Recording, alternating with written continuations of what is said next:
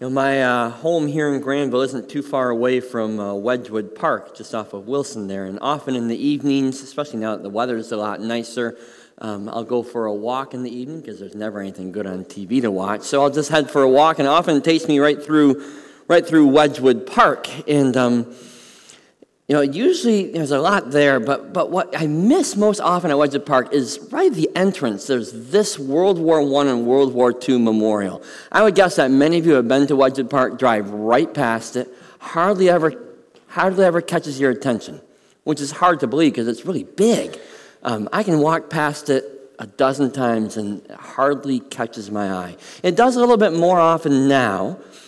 Because the 4th of July a few years ago, on the 4th of July, early in the morning, usually earlier than I wake up on a holiday, they have a little service, a prayer service in front of this memorial, and I helped them a few years ago to do that. And so now this memorial catches my eye more often as I walk past. So I encourage you, next time you're near Wedgwood Park, at least stop and look at it. Check and see what this memorial says, because we need memorials like this one. We need them, and they often show up throughout our cities and our parks, and they remind us that there's moments in history that cannot be forgotten. Right? There's stories behind that memorial. There's stories that need to be told. And so we set up these monuments, we set up these memorials to force us to pause from the busyness of our lives. Often we drive right past it, but maybe sometime you'll stop and you'll pause from the busyness of your life to remember the story. The profound sacrifice, this one, of 2 world wars that people right here from Granville made with their lives. And memorials like this help us not just to remember that past, but then that memory is intended to shape our future.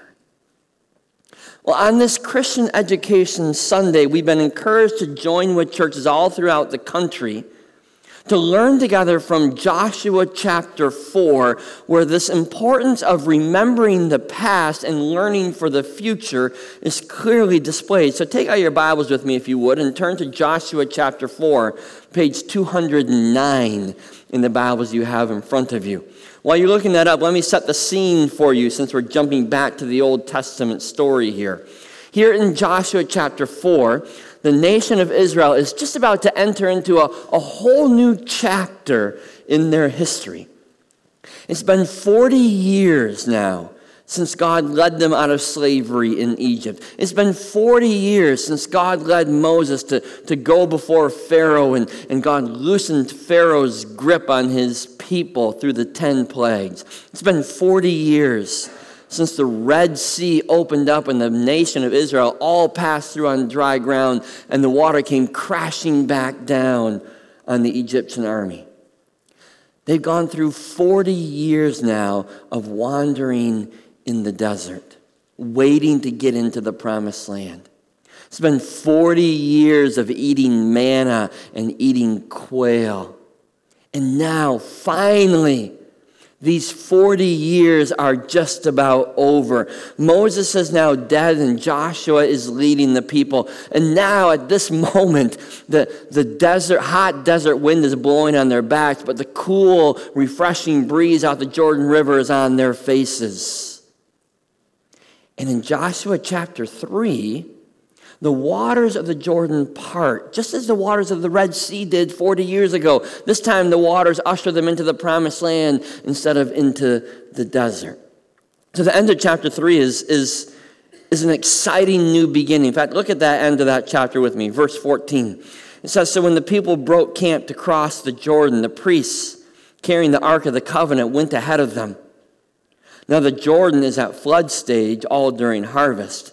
Yet as soon as the priests who carried the ark reached the Jordan and their feet touched the water's edge, the water from upstream stopped flowing. It piled up in a heap a great distance away at a town called Adam in the vicinity of Zarethan. While the water flowing down to the Sea of Arabah, the Salt Sea, was completely cut off. So the people crossed over opposite Jericho. The priests who carried the Ark of the Covenant of the Lord stood firm on dry ground in the middle of the Jordan, while all Israel passed by until the whole nation had completed the crossing on dry ground." What an exciting new start. Pause there for a moment. A new beginning is starting. It's starting with this Jordan River parting for them to be ushered into the promised land. And there's so much to be done now. Right? There's so much on the agenda for them. There are cities to capture. There are nations to conquer. There's wars to fight with God's strength behind them. There's mountains to climb and there's valleys to explore. There's harvests to bring in. There's food to be found. There's land to be claimed. There's homes to be built. There's places to settle down and call home. They've been waiting for 40 years for this moment. Their feet are finally out of the desert, and they're into the promised land. But the very first thing that God does for them, the very first thing he commands them to do before they get busy with all this stuff is to pause and set up a memorial. Look at Joshua 4, the first 9 verses. When the whole nation had finished crossing the Jordan, the Lord said to Joshua, "Choose 12 men from among the people, one from each tribe, and tell them to take up 12 stones from the middle of the Jordan, from right where the priest stood, and to carry them over with you and put them down at the place where you stay tonight." So Joshua called together the 12 men he had appointed from the Israelites, one from each tribe. And he said to them, "Go over before the ark of the Lord your God into the middle of the Jordan. Each of you is to take up a stone on his shoulder, according to the number of the tribes of the Israelites, to serve as a sign among you. In the future, when your children ask you, 'What do these stones mean?' tell them that the flow of the Jordan was cut off before the ark of the covenant of the Lord. When it crossed the Jordan, the waters of the Jordan were cut off. These stones are to be a memorial to the people of Israel forever." So the Israelites did as Joshua commanded them. They took 12 stones from the middle of the Jordan, according to the number of the tribes of the Israelites, as the Lord had told Joshua. And they carried them over with them to their camp, where they put them down.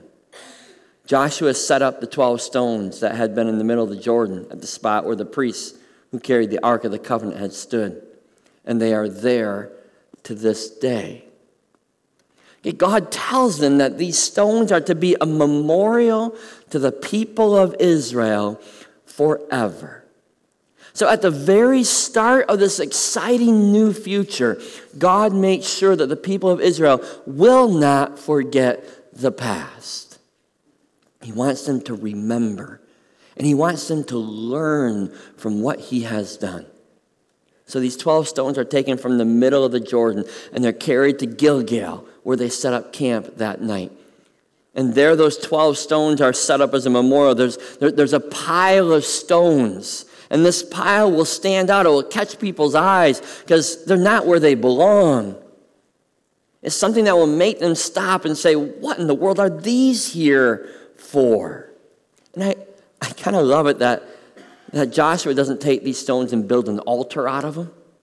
And the people of Israel aren't commanded, every year on this day as a remembrance, you need to come back to this place and, offer a sacrifice. No, it's just a pile of rocks in the middle of where they live their everyday life. They probably walk past it, those who stay living in Gilgal. They walk past this pile of rocks all the time. They walk past it to go get their water. They walk past it to bring their crops out, to bring their sheep out. It's placed in the middle of their everyday life where their feet will take them. And so as father and son go for a walk in the evening, or as mother and daughter, they'll walk past this pile of stones, and the child will say to the parent, What are these stones here for? And there comes the stories again. And they'll remember together what God had done. And they will learn together what God is still doing. Remembering together and learning together. It's exactly what God wanted them to do. It's exactly what God still wants us to do here today. Right? One of the key components to our purpose here as a church, right? We're here to grow God's kingdom through active discipleship. That's what we've agreed that we're going to do together. Grow God's kingdom through active discipleship.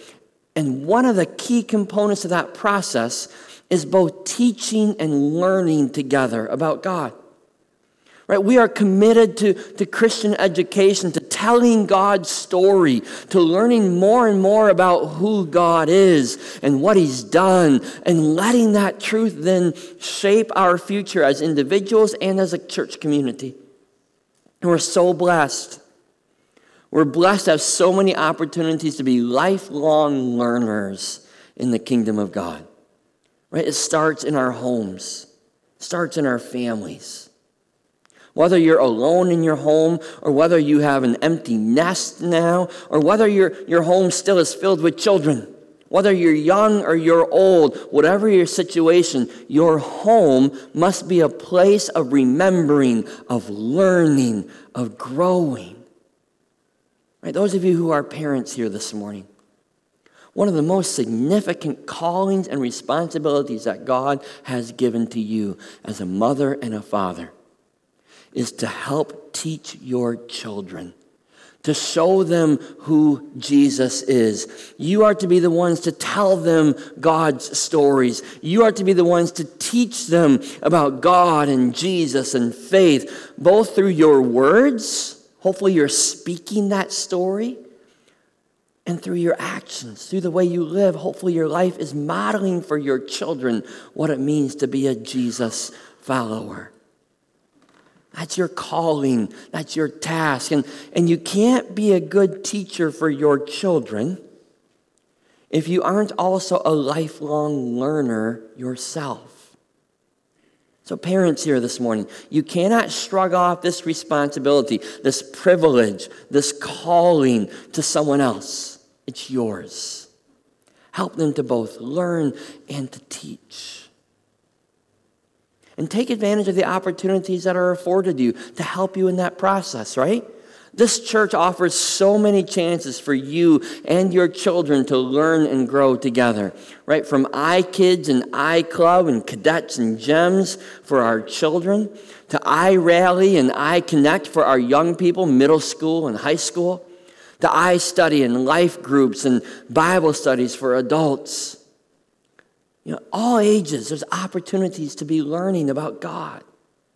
Our Christian Reformed heritage has always highly valued learning for all ages within this community. Right? Developing both the mind and the heart in understanding that every square inch of this world belongs to God. And from that heritage has also arisen the encouragement and support of Christian schools to come alongside us as parents. Remember, parents, it's your responsibility, but here's an option for you to help you, to teach your children, to help teach you teach your children. So we're thankful today for all of you who are teachers and administrators who've invested your careers to educating from a Christian perspective. Thank you to all of you at Ivan Rest Church.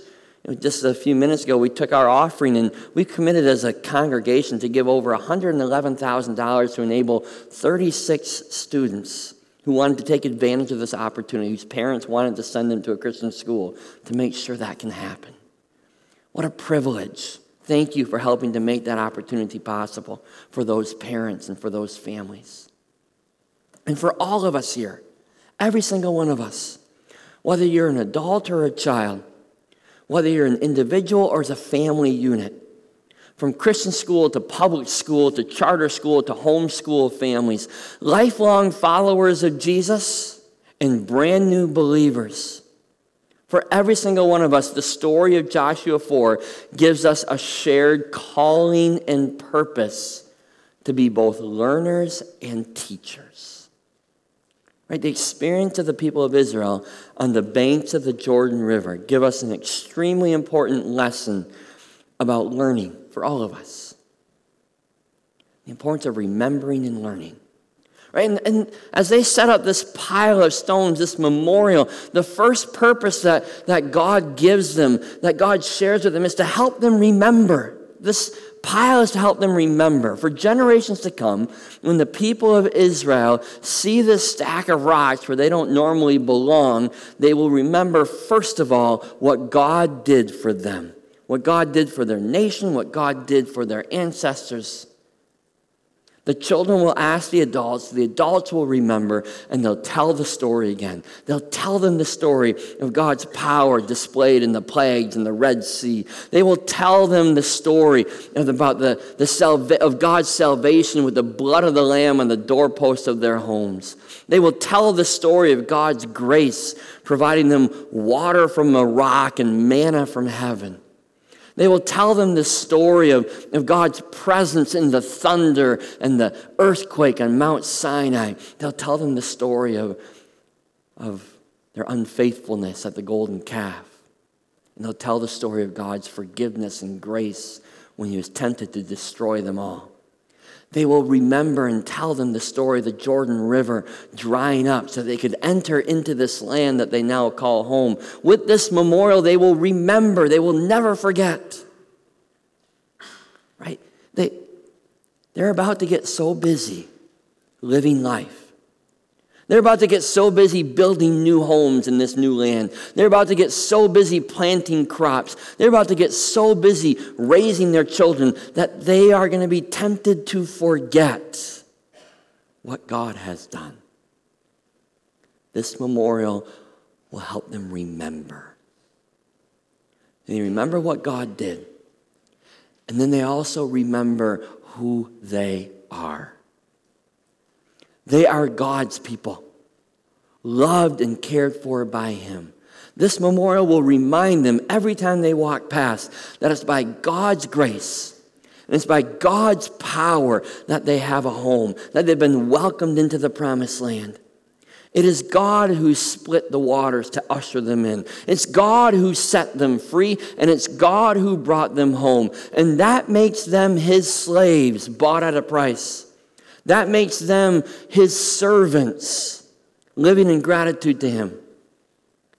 That makes them his children, loved and adored by God the Father. These stones remind them not only of what God did, but of who they are now and whose they are. And when they remember what God did, when they remember who they are, then they will naturally begin to learn of how they should live in response, how their lives should now be different. They are deeply indebted to God, not only for the land, for the success, for the wealth and the freedom that they are going to enjoy, but they are indebted to God for their very lives. And so their lives should be lived in deep gratitude to him. If they are slaves bought at a price, and if they're servants to God their King, then their lives should be lived in humble obedience to him. And if they are children dearly loved by God their Father, then their lives should be lived in a love relationship to him. This pile of stones doesn't just remind them of the past. This pile of stones directs them for the future. It shapes their lives in daily practical ways. It declares to them where they should put their trust, who they should be obedient to. That's exactly what good memorials still do today. Right? Good memorials look both ways. They call us to look back and remember so that we might let those memories shape our future. So when we pass them, whether they're at Wedgwood Park over there or whether they're off 32nd Street in Hudsonville or whether we travel all the way to Washington, D.C. to see the memorials and the monuments there, we remember, right? Hopefully your children ask you, what's that stone there for? What's that monument for? What's that statue there for? And you'll tell them the stories. You'll remind them that our freedom wasn't free. It didn't come cheap. And you'll remember that lives were lost. And you'll remember that war isn't a game to be taken lightly. And you'll remember those who have served our country and are serving our country right now. And then you'll remember who you are. Right? You are a free man and you are a free woman because of their sacrifice. You are someone who owes them a huge debt of gratitude. You are safe and secure because somebody else put their life on the line for you. And when we remember that, then our lives change for the future, don't they? Then we begin to live out a life of gratitude for the freedom that we so often take for granted. We begin to pray for those who are putting their lives on the line right now to protect us. We'll value our freedom because we remember the cost. Like that pile of stones beside the Jordan River. Our memorials today remind us of the past, shape us for the future in daily practical ways. Okay, if that's true, then there's another memorial that we need to put into our lives. We as a community of Jesus Christ need to have a monument at various places in our daily walk. We need to place it right in our daily path so that we will remember and tell the story to ourselves and to our children. And it isn't a pile of stones. Instead, we need to put the memorial of the empty cross right where we will see it. That's what Paul challenges us to do in 2 Corinthians chapter 2. He says, remember Jesus Christ raised from the dead. He calls us to remember Jesus, and remember specifically that he is raised from the dead because he knows that we will forget. As much as we like to raise our hands and say, I won't forget. I'll never forget what Jesus has done for me. We do. Right? In the busyness of our lives, we forget about Jesus. As we work our way up the corporate ladder, as we're busy growing our business and growing our career, we forget about Jesus. As we build up our financial security, we forget about Jesus. As we raise our family, right, as we taxi our children to every soccer game and baseball game imaginable, we forget about Jesus. As we fill our evenings with sitcoms and sporting events and whatever other things, we forget about Jesus. Our lives get so busy with the stuff of this world that you and I forget about Jesus. We need a reminder. We need a memorial. We need a monument. And so we see that empty cross, and what does it do for us? It reminds us of what Jesus has done. We remember the price that he paid for us. We remember the sacrifice he made out of love for you. We remember the horror he suffered on the cross to pay the price for our guilt and for our sin. And yet, our memorial is an empty cross, isn't it? Jesus is off of that cross because we remember also that he didn't stay there and he didn't stay in the tomb, but Jesus rose again and he rose victorious, and death has been defeated by life, and Satan's head has been crushed, and the price for your soul has been paid once and for all, and eternity is yours. That's what the cross helps us remember. It helps us remember all that Jesus has done for us. So we remember that past, we remember that history, we remember and we tell that story when we see the cross. And then that also reminds us of who we now are. We are sinners saved by grace. We are slaves to God, set free from sin. We are bought at a price and belong to him. And we are servants of the one who has rightfully claimed us. We are children of God, loved so much that God would send his only son to die for you. That's who you are. And we are now people who owe an eternal debt of gratitude to our Savior, Jesus Christ. We are now people who owe Jesus every single moment of every single day. Paul reminds the Ephesian Christians who they were in Ephesians chapter 2. Listen to these words. It applies straight to us too. First word, remember. We're talking about remembering, right? Remember that formerly you who are Gentiles by birth and called uncircumcised by those who call themselves the circumcision, not done in the body by the hands of men. Remember. What do we need to remember? Remember that at that time you were separate from Christ. You were excluded from citizenship in Israel. You were foreigners to the covenant of the promise. You were without hope. You were without God in this world. Okay, remember that. But now remember that in Christ Jesus, you who once were far away have been brought near through the blood of Christ. That's what the cross reminds us of. It reminds us of who we were before and who we are now. We are a new creation belonging to God. And when we see that cross, and when we remember who we are, then we'll begin to learn to live as how we should live. And we'll begin to let our lives be changed by that truth, right? Just like the people of Israel, who had been set free from their slavery in Egypt and now had been brought into the promised land.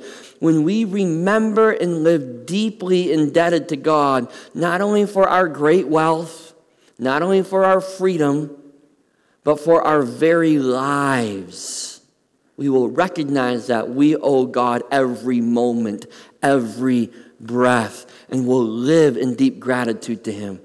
We'll serve our King in humble obedience.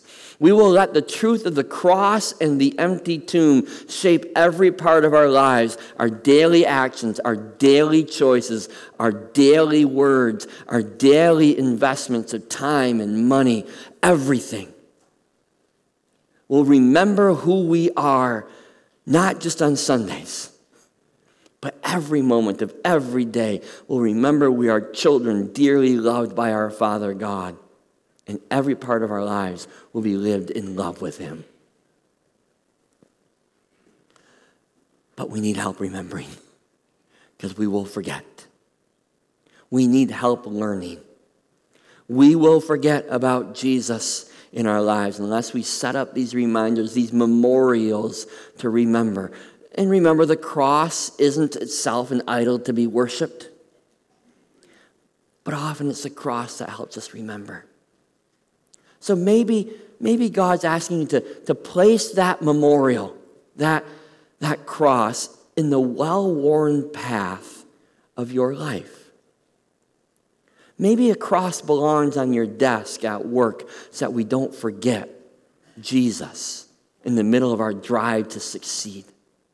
Maybe a cross belongs on the cover of your math book, in your English book, in your history book, so that you don't forget Jesus as you learn about every aspect of His creation.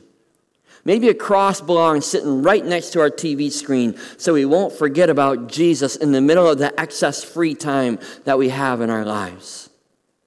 Maybe a cross belongs in the kitchen, in the hub of your home, so that as you are building your marriage, as you're raising your kids, as you're eating your meals and living life together, you will remember that Jesus belongs in the center of this family. Maybe a cross belongs near your computer and your iPhone and your tablet, so that you won't forget Jesus in the time you spend online. Maybe a cross belongs anywhere in the common path of your life, because Jesus belongs there. And when we see the cross, we'll ask ourselves, and maybe somebody else will ask you, what's that for? What's that on your desk for? Why is that on your kitchen counter? What does that mean? And we have the chance again to remember the story, to tell the story of Jesus and what He's done. And we'll tell each other again who we are. We'll remember that we're children of God. And we'll remember to tell each other again how our lives have been and should be changed in the light of God's amazing grace.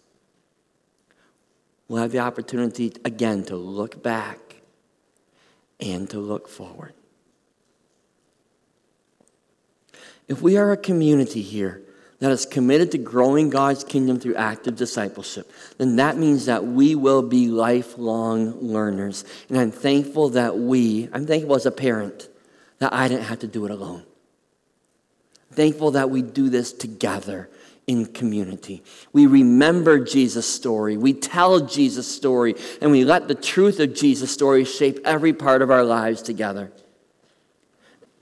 So this morning, I want to invite you to ask yourself, dare to ask the question, how seriously are you taking God's call to be a lifelong learner? How seriously are you as parents, as grandparents? How seriously are you taking God's call to be a teacher to your children in words and in your lifestyle, in the choices you make? Where maybe do you need to set up a memorial so that you will remember and learn and let your life be transformed by what Jesus has done for you? Do you dare set it up? Would you pray with me? Father God, you've given us so many wonderful opportunities to live full lives. Our calendars fill up with grand adventures, with great things that bring us joy and fulfillment in life. And yet we confess that so often the busyness of our lives helps us to forget about you. We leave you behind as we go out into life. Father, help us never to forget. If we need to set up memorials and reminders, then help us to do that. Because you, Jesus, want to be a part, not just a part, but you want to be Lord of every part of our lives. You want to go with us everywhere we go, whether that's to school, to work, at home, in the neighborhood, to the sports field, to the grocery store, to the gas station. Every square inch of this world belongs to you, Jesus. Don't let us leave you behind. But Father, help us to remember all that you've done. Help us to remember who and whose we are. And may that shape every part of our lives. Thank you, Father, for a community that helps us teach our children. Thank you for a community that helps us become lifelong learners. May our lives be transformed because you are Lord, because you are King, and we refuse to let ourselves forget. In Jesus' precious name we pray these things. Amen. Would you stand with me, please? We're going to wrap up our time together with a song that I remember from when I was a child. I love to tell the story. I hope that you do love to tell that story. We just gave that challenge to a number of young people who made their professions of faith over the last week to the council. And they shared their story, kind of a nerve-wracking thing, right, before these men and women. And we've encouraged them. We said, you know what, let this be the first time you tell your story. Tell your story again and again. And that's what I hope you will do too. That God will give you the opportunities when someone says, what's that all about? And you can tell his story. And so use the song to commit yourself to saying, yes, Lord,